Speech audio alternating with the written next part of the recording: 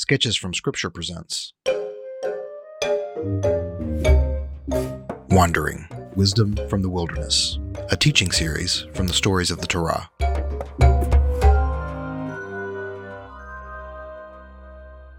Wandering is a teaching series by me, author and filmmaker Paul Andrew Skidmore. In this podcast, we'll be continuing our exploration of the narrative structure and style of the books of the Torah, focusing primarily on the book of Numbers. This study will give us context for a better understanding of Scripture. It will help us trust more in these Scriptures by demystifying them, taking the stories from the perceived realm of mythology or spiritual mysticism or religious fairy tale and putting them on the ground where they belong. Real words written by real people about real events and real places, all pointing us to a very real God. I hope this podcast reminds you that even in times of wilderness wandering, the Creator of heaven and earth is with you. If you enjoy this podcast, please share it with others. In this episode, I reference some images. If you'd like to see those images, you can go to skidmore.substack.com, find the post for this particular episode, and the images will be in the body of that post. You can also share this episode by sharing that page with others.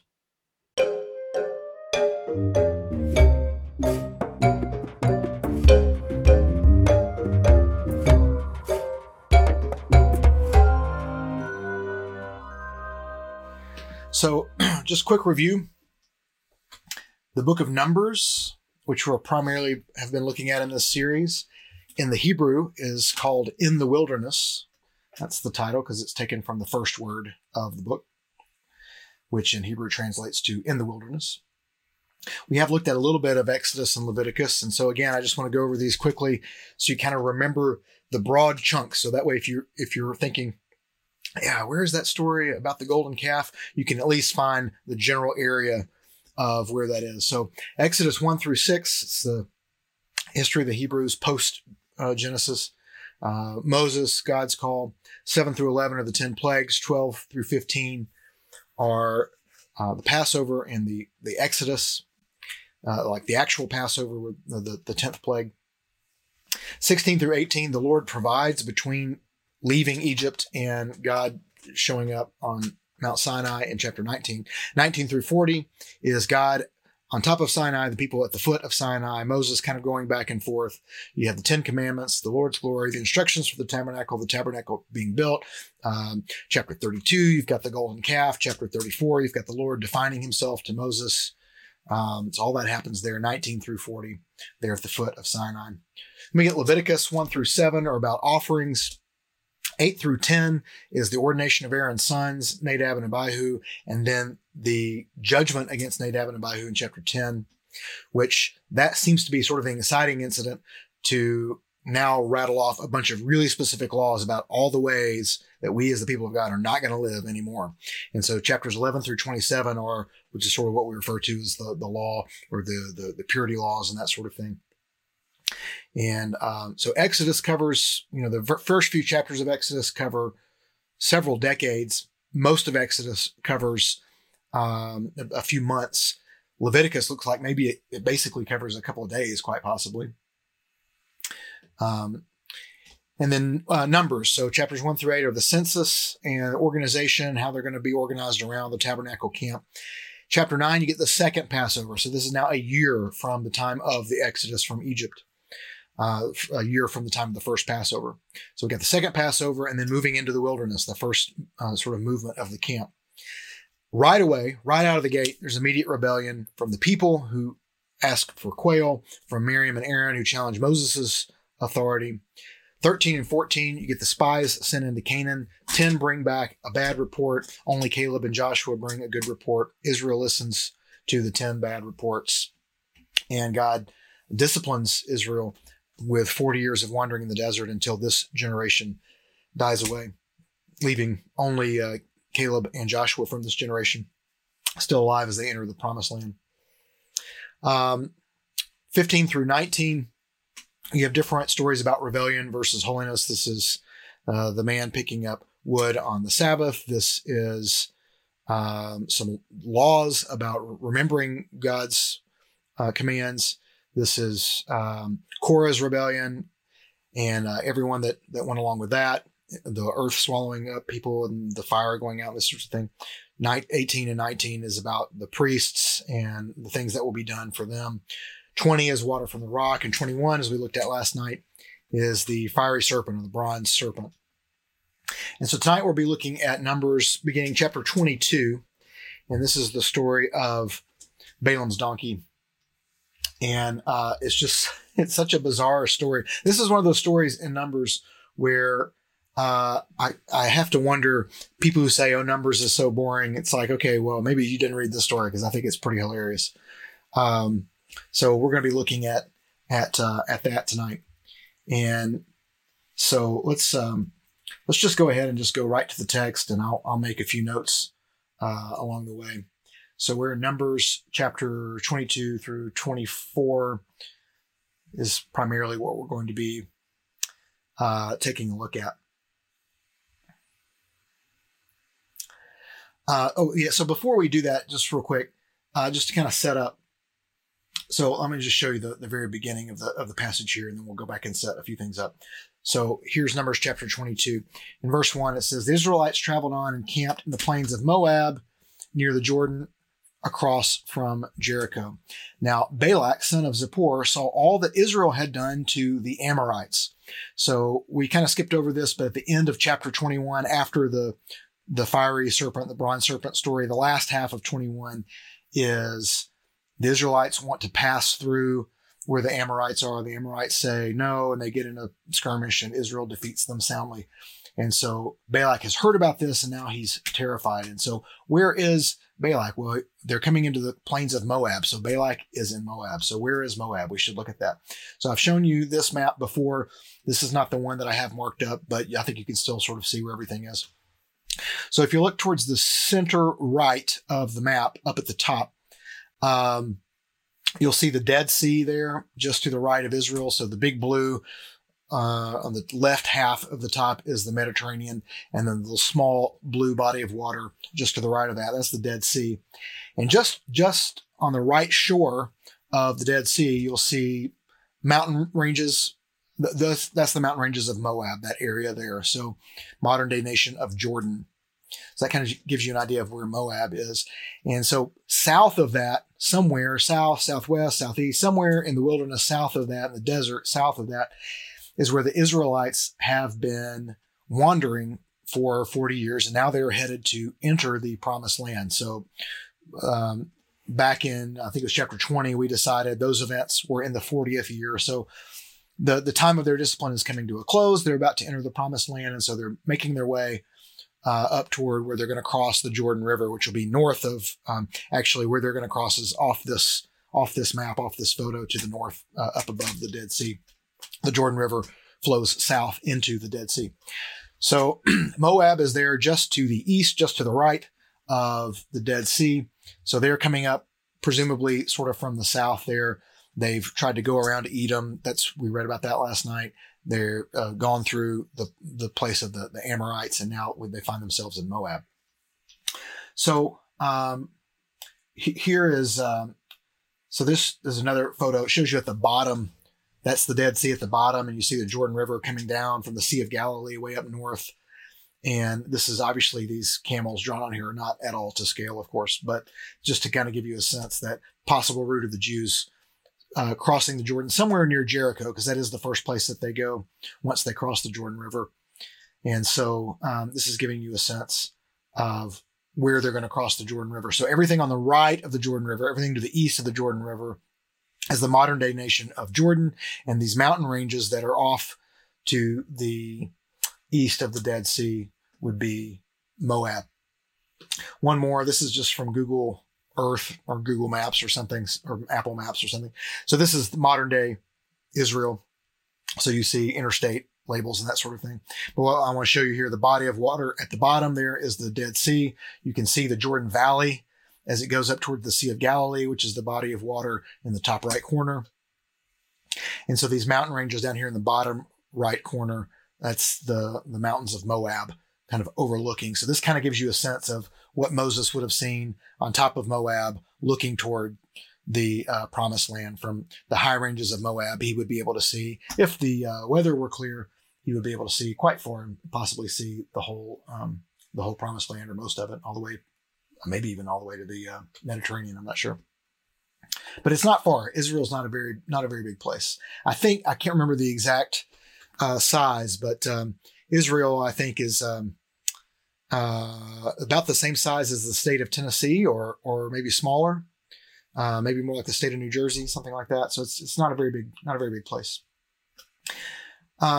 So going back to the text here. So Balak sees the Israelites encamped in Moab, and he's terrified because he heard what they did to the Amorites. So, going on verse 3, Moab was terrified of the people because they were numerous, and Moab dreaded the Israelites.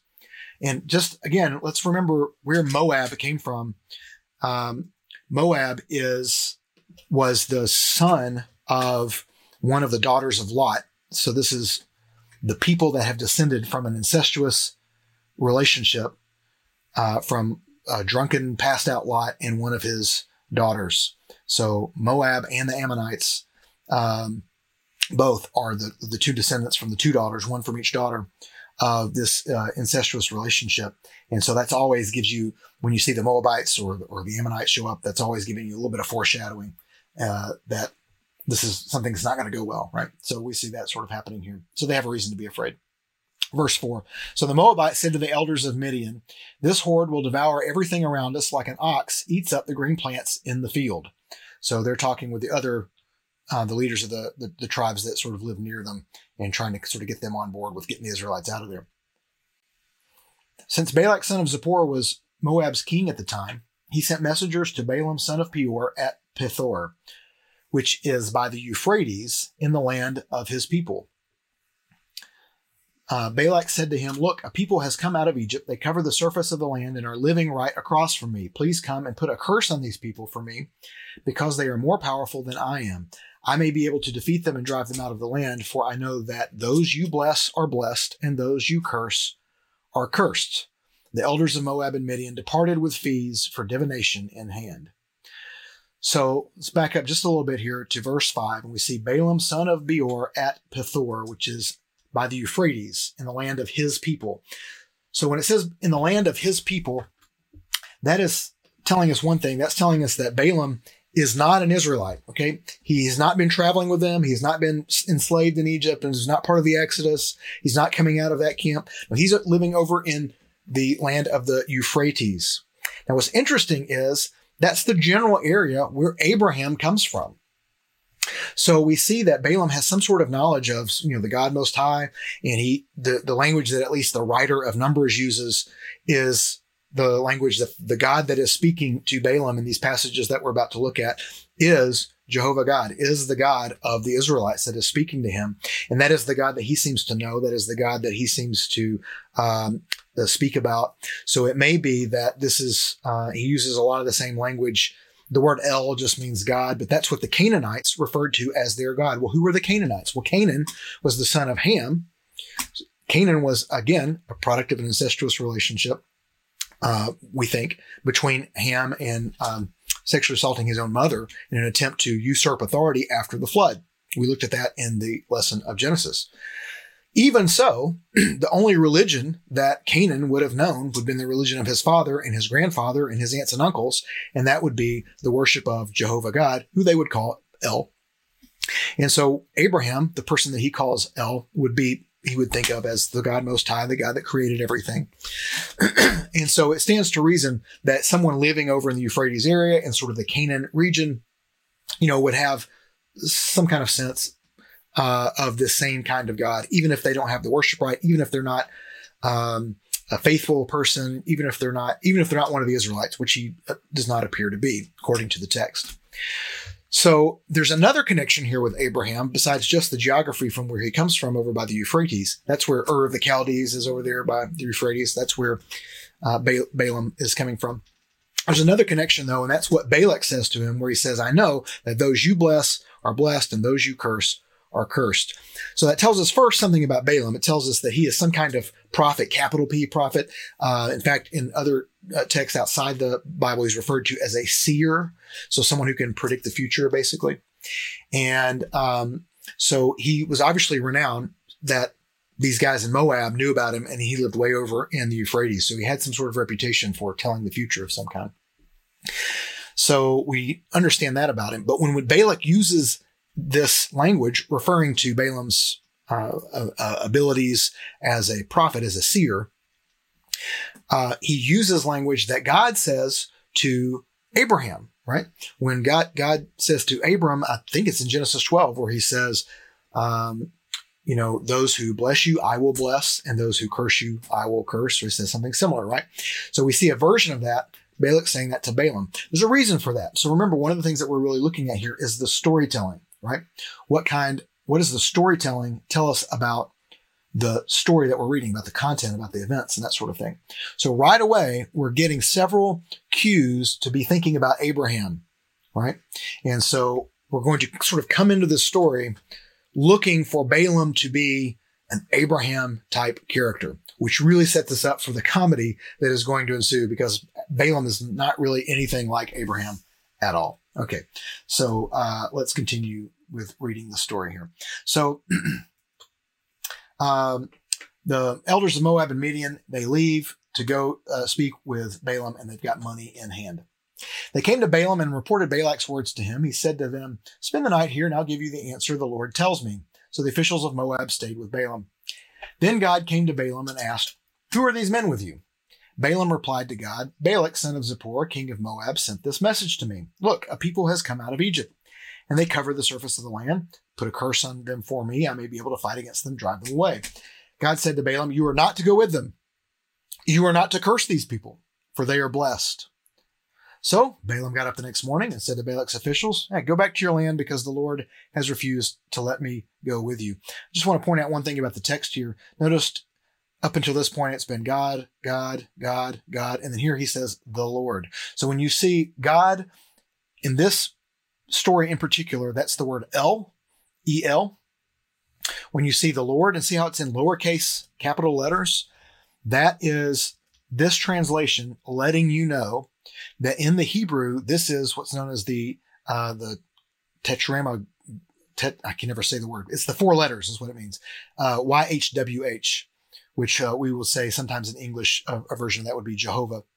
And so when you see that lowercase, small lowercase Lord, that's letting you know that is the 4-letter word. That is the name for God that Jews will not even utter because it is so holy. And so I don't want to do it here on this Facebook Live, but in English, we've sort of transliterated it into Jehovah, which is something kind of similar. And most, okay, I just had a little disconnection there, so I think we're back, hopefully. But most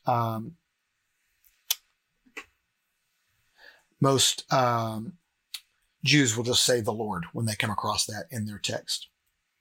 So when you see that lowercase capital letters for Lord, that is the 4 letters YHWH. And that's the first time that's used here in the story there in verse 13. So we see God, God, God, and we might be asking ourselves, yeah, but which God? And this lets us know, no, this is, because here's the thing, the word El is also a generic word, which means God and could really mean any God. But that YHWH is only ever used anywhere to refer to the God of the Israelites, the God of Abraham, Isaac, and Jacob. So by verse 13, there is no mistaking which God it is that is speaking to Balaam. Verse 14, the officials of Moab arose, returned to Balak, and reported, "Balaam refused to come with us." Turning the page, chapter 22, verse 15. Balak sent officials again who were more numerous and higher in rank than the others. They came to Balaam and said to him, "This is what Balak, son of Zippor, says. Let nothing keep you from coming to me, for I will greatly honor you and do whatever you ask me. So please come and put a curse on these people for me." But Balaam responded to the servants of Balak, "Look, if Balak were to give me his whole house full of silver and gold, I could not go against the command of the Lord my God." So it's very interesting that he's speaking of the Lord, he calls him my God. So even though Balaam is not an Israelite, again, he seems to have some sort of relationship, some sort of knowledge of this God and considers him to be his God. Don't know for sure that Balaam is monotheistic, but has some sort of relationship with the God that is the same God as the God of Israel. I could not go against the command of the Lord my God to do anything small or great. Please stay here overnight as the others did, so that I may find out what else the Lord has to tell me. God came to Balaam at night and said to him, since these men have come to summon you, get up and go with them, but you must only do what I tell you. When he got up in the morning, Balaam saddled his donkey and went with the officials of Moab. And now we come to the story of Balaam's donkey and the angel. So what's happened here? More important men have come with more money and have said, no, really, please come with us and curse these people. Balaam says, says, stay here and we'll see. And this time God says, since they've come again, you can go with them. Now, we're going to see in the very next verse, go ahead and we'll turn the corner here and look at verse 22. But God was incensed that Balaam was going. Okay, so what's the deal here? Didn't God just tell him to go with him? All right, look at it kind of like this. Balaam's already asked and God's already given an answer, right? God's answer was not unclear. God's answer was not wait. God's answer was not have patience, or anything like that. God's answer was very clear. No, don't do it, right? It was very clear. It was immediate. So God answered the prayer. It's done. And yet Balaam asks a second time. So this is sort of exhibiting a lack of faith in the answer that God has given. So when God tells him the second time, yeah, go with him, and then immediately he's incensed that Balaam is going, it seems inconsistent, just sort of reading on the surface. But I think of it like this, okay? Have you ever had your parents do this, or more likely an older sibling? I speak hypothetically, of course, who says, you better not touch that. You better not touch that. And when you ask a third time or fourth time, they finally say, okay, touch it and see what happens. Right? Okay. That's not actually an invitation to touch it, right? That's not actually permission. It's saying, okay, you want to do it so bad? Why don't you do it? And we'll watch what happens when you do it. So that seems to be more the tone of what's happening the second time. God says, hey, you've allowed these men to stay the night again. Fine. Go with them, but watch what happens. And so let's watch what happens. So remember the setup here. We've kind of been thinking of Balaam a little bit as an Abraham type character, possibly, right? But God was incensed that Balaam was going, and the angel of the Lord took his stand on the path to oppose him. So one way in which he's already not like Abraham is God told Abraham to go. Abraham said no word and went. This is the exact opposite. Balaam asked to go. God said, do not go. And Balaam just keeps saying more words. Well, come on, let me go. And finally God lets him go. So already he's an anti-Abraham out of the gate, right? And now the angel of the Lord is standing on the path to oppose him, which again, Abraham met with the angel of the Lord when the angel of the Lord was on his way to Sodom and Gomorrah, right? And so, again, another callback to the Abraham story. Balaam was riding his donkey. Your version might say ass or jackass, something like that. That's sort of the classical rendering of this, which I only point out because it does kind of, we have two uses for that word. And so we choose to use the word donkey instead to avoid, sort of the sound of the other word, because it has this other use that is, should be censored or whatever. But in actuality, the idea of, the donkey, the jackass, and a human being sort of acting in that way has long been a connection. And this story really plays on that a lot. So I'll continue to read the version here that uses the word donkey, but don't forget that by using that term, that connection, even in the Hebrew, is trying to make a connection between Balaam and his donkey. When the donkey saw the angel of the Lord standing on the path with a drawn sword in his hand, she turned off the path and went into the field. So Balaam hit her to return her to the path.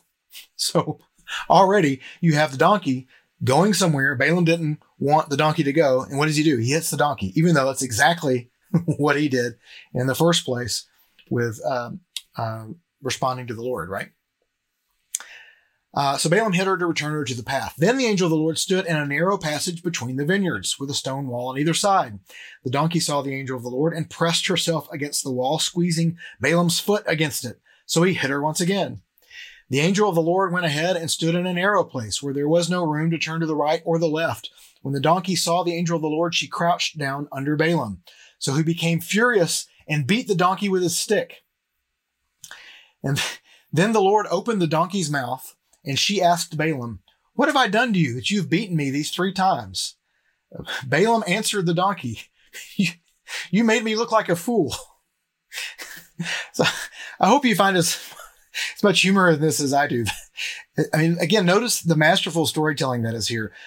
I mean, these two phrases together, Balaam answered the donkey. It's ludicrous. This is a foolish thing to do, that someone would answer a donkey. First of all, he's not even surprised that the donkey is talking. Like that would be the most, I mean, the old joke about the two sausages in the frying pan, and one of them says, hey, is it just me, or is it getting kind of hot in here? And the other sausage says, talking sausage, right? It's like we should be surprised when some inanimate object or some animal has the power of speech. In fact, in all of Scripture, if you don't count the serpent in Genesis 1, if you consider that, that sort of Satan in some kind of form, then Balaam's donkey is the only talking animal in all of Hebrew Scripture. Again, if you get into Revelation and things like that, you got some things different. But this is a very odd thing that's going on here. There are not a lot of stories like this in the Old Testament. As we've looked at even the really crazy stories of the Old Testament, there are signs from God and the manna showing up and quail coming out of nowhere and this sort of thing. But still, everything is very much happening in the processes of the natural world.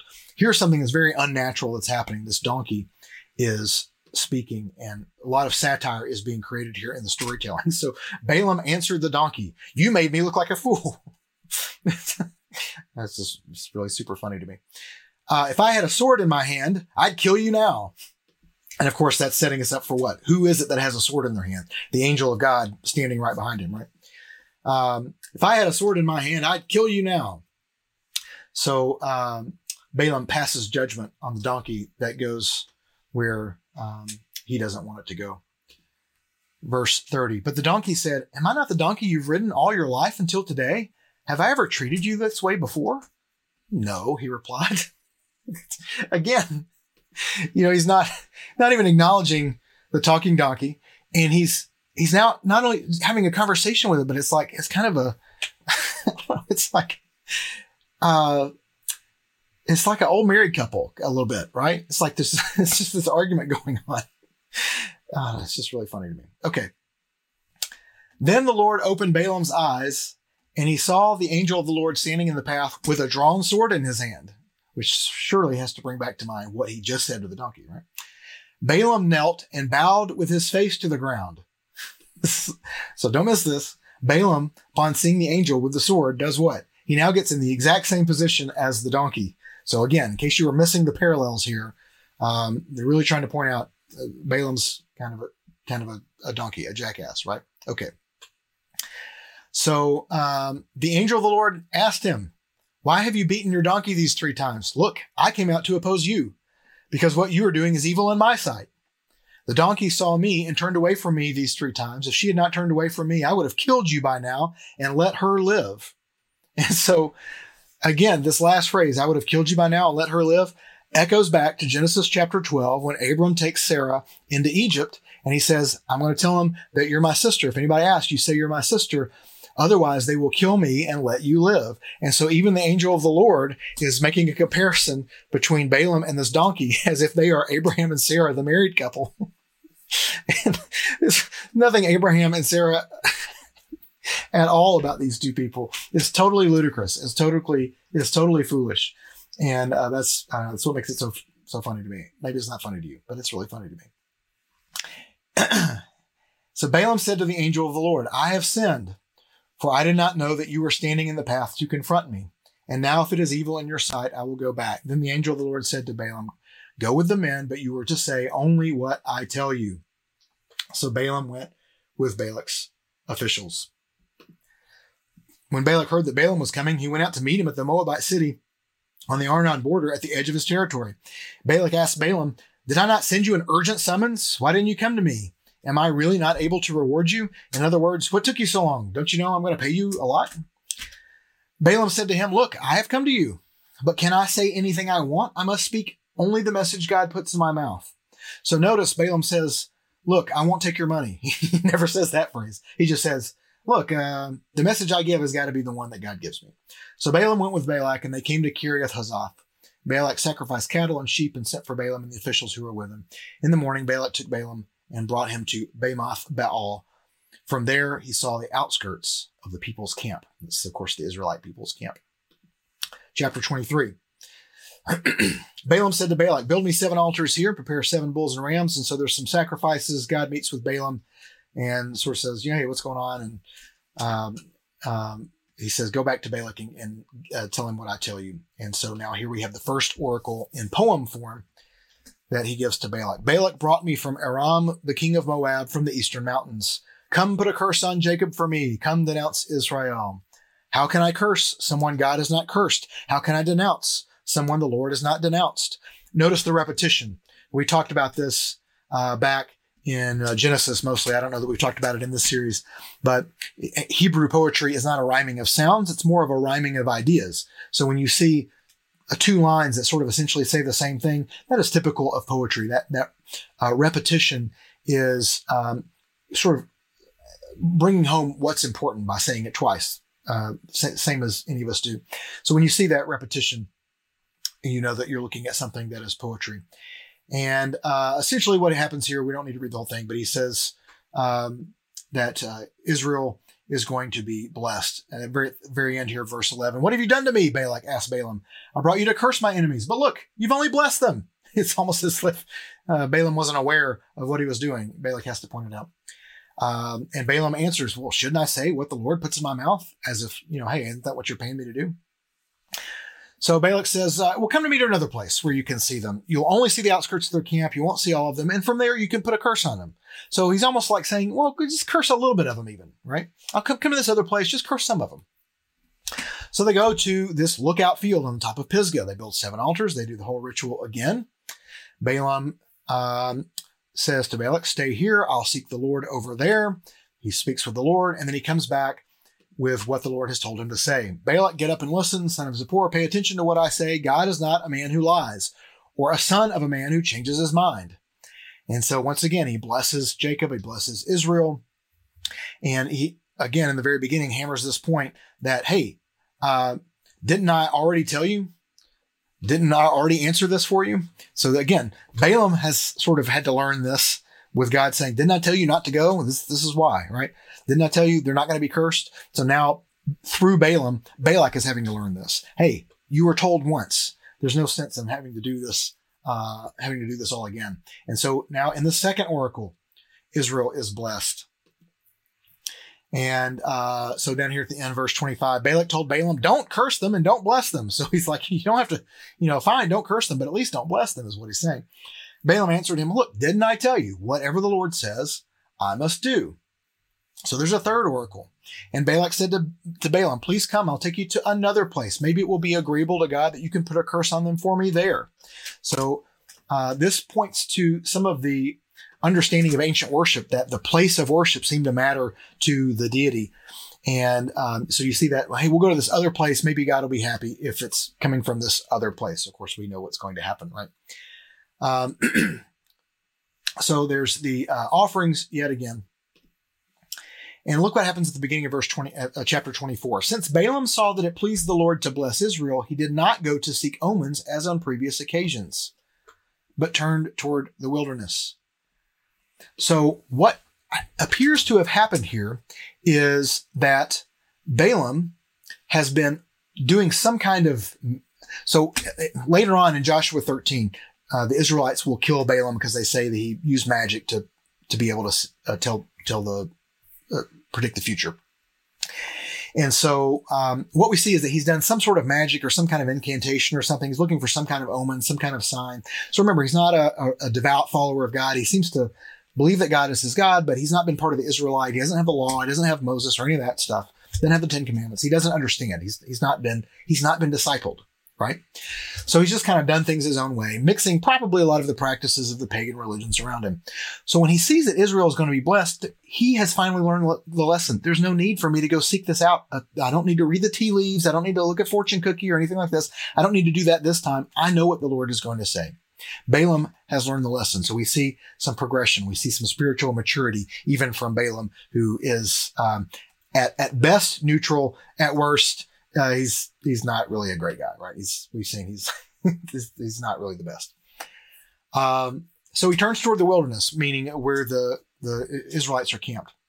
When Balaam looked up and saw Israel encamped, tribe by tribe, the Spirit of God came on him, and he proclaimed, this poem. Okay, that's a big deal. The Spirit of God coming on him. Who else has that happened to so far in the Bible that we've read?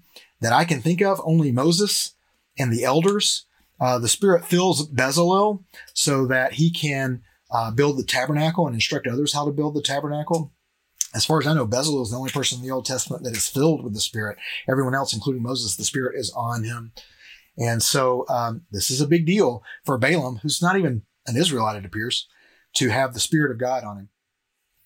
And so this poem that comes next is not just the words of Balaam, but again is the Spirit speaking through Balaam. The oracle of Balaam, son of Beor, the oracle of the man whose eyes are open, the oracle of one who hears the sayings of God, who sees a vision from the Almighty, who falls into a trance with his eyes uncovered. So again, notice this eyes are open. That's going back to the eyes being opened and seeing the angel of God there. There's this running motif since Genesis 1 of light, of sight, of seeing. We see that again here. And once again, he blesses the tents of Jacob. How beautiful are your tents of Jacob, your dwellings, Israel. And he goes through a number of blessings here. Really beautiful poem that unfortunately we don't really have time to read. Balak is really furious.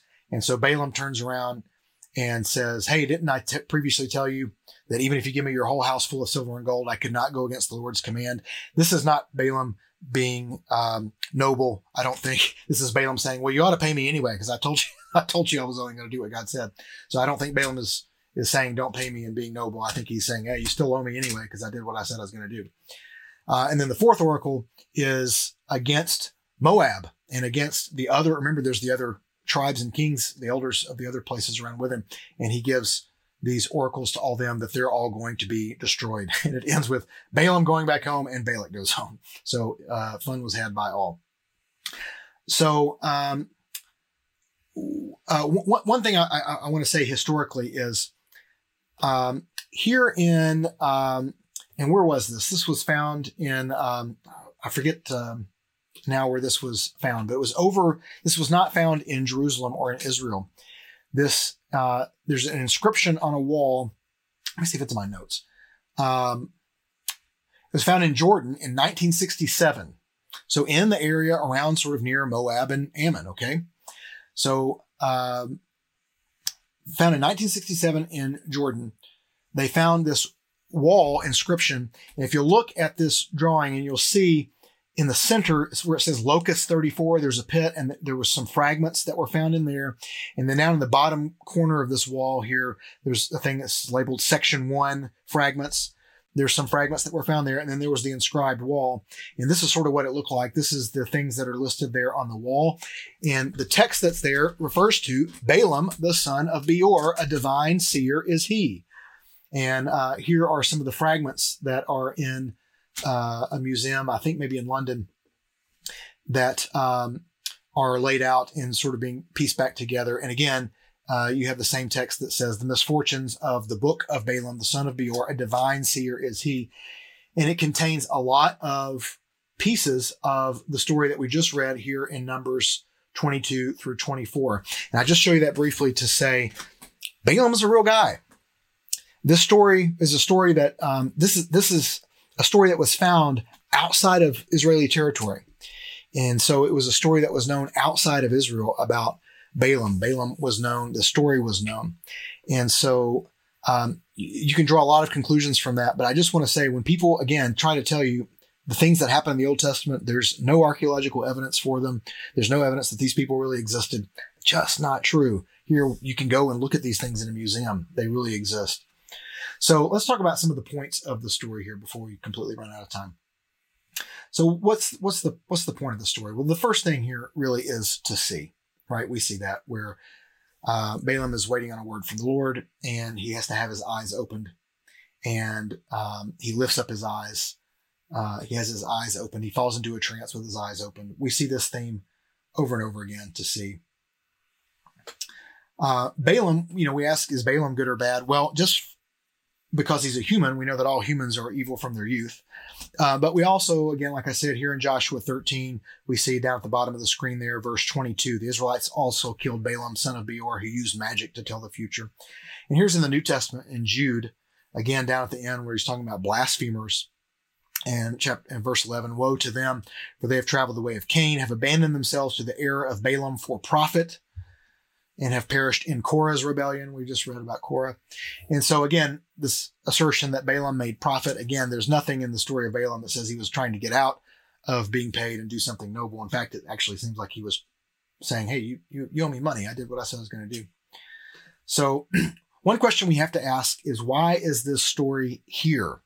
Whenever you see an odd story like this, you got to ask, why is it here? Well, it really sets up the story that happens next. And so chapter 25, just look at the first 2 verses of Numbers 25. While Israel was staying in the acacia grove, the people began to have sexual relations with the women of Moab. This is where Balak is from. This is the whole story we just read about. This is happening in Moab. The women invited them to the sacrifices for their gods, and the people ate and bowed and worshiped to their gods. So Israel aligned itself with Baal of Peor, and the Lord's anger burned against Israel.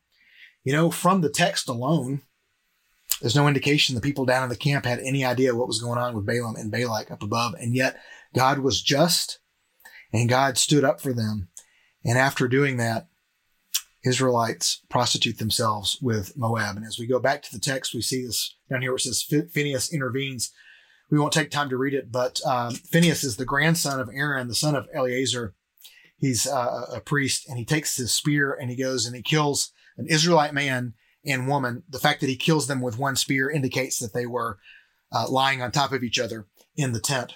And it says the spear goes through her belly. In Hebrew, the word for tent and belly sound very similar, kavah. And again, that pun is trying to point out something there, that there was this thing going on in the tent. And in fact, the word for belly there is actually a euphemism. It's a better word might be womb, or there might even be more scandalous words that could be used there. And so the fact that Phinehas does this as sort of a righteous vengeance on God's behalf shows how egregious this sin was of prostituting themselves with Moab after God just stood up for them. It is almost as if the nation of Israel, their eyes have not been opened. That's the theme of this whole thing, right? Is sight and having your eyes open. So some things that we can learn from this as we wrap up. The Lord tells the truth, and once is enough. The Lord blesses because he alone is good. Balaam's not good. Balak's certainly not good. The Israelites aren't good. Moses isn't even good. Moses is going to end up dying on Moab, staying in Moab, not getting to go in the promised land. The Lord blesses. Why? Because he is good. Not because we're good, but because he is. And the Lord keeps his promises. And in keeping his promises, the Lord will make a way to keep his promises, even when it looks like there is no way. Even when we are the ones standing in the way of the Lord's promises. You see how God did what he was going to do with Balaam and Balak, even though no one from Israel was involved in that story. So that really leaves us with 2 choices when it comes to the word of the Lord. And that is to either await the Lord's wrath or to have our eyes open and bow before him.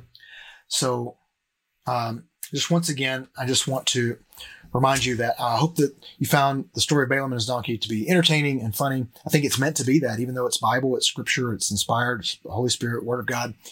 I think God wants us to laugh. And I think there's some funny things in this story. So I hope that it was entertaining, but I hope that you learned something from it. And I hope that it's challenging in some way. And I hope that it will cause you to pray. My good friend Ryan, in his sermon this morning from Central, talked about praying with intention.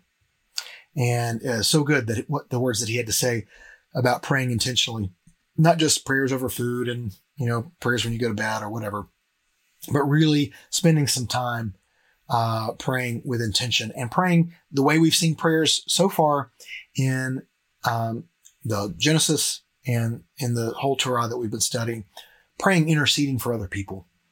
That's the number one way that we see people going into prayer.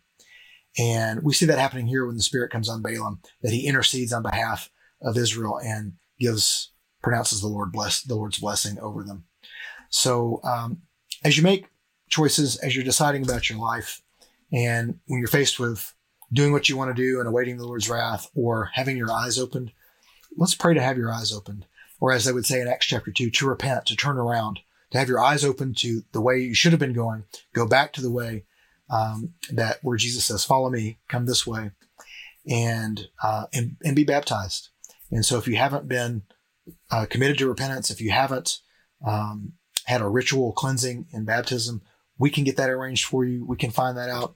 Send me a message, send me an email, send me a text, and we'll make that happen, because I want to see you just entranced with your eyes open over the beauty of the blessing of the Lord. Sketches from Scripture is a production of Parabolos, the production company of author and filmmaker Paul Andrew Skidmore.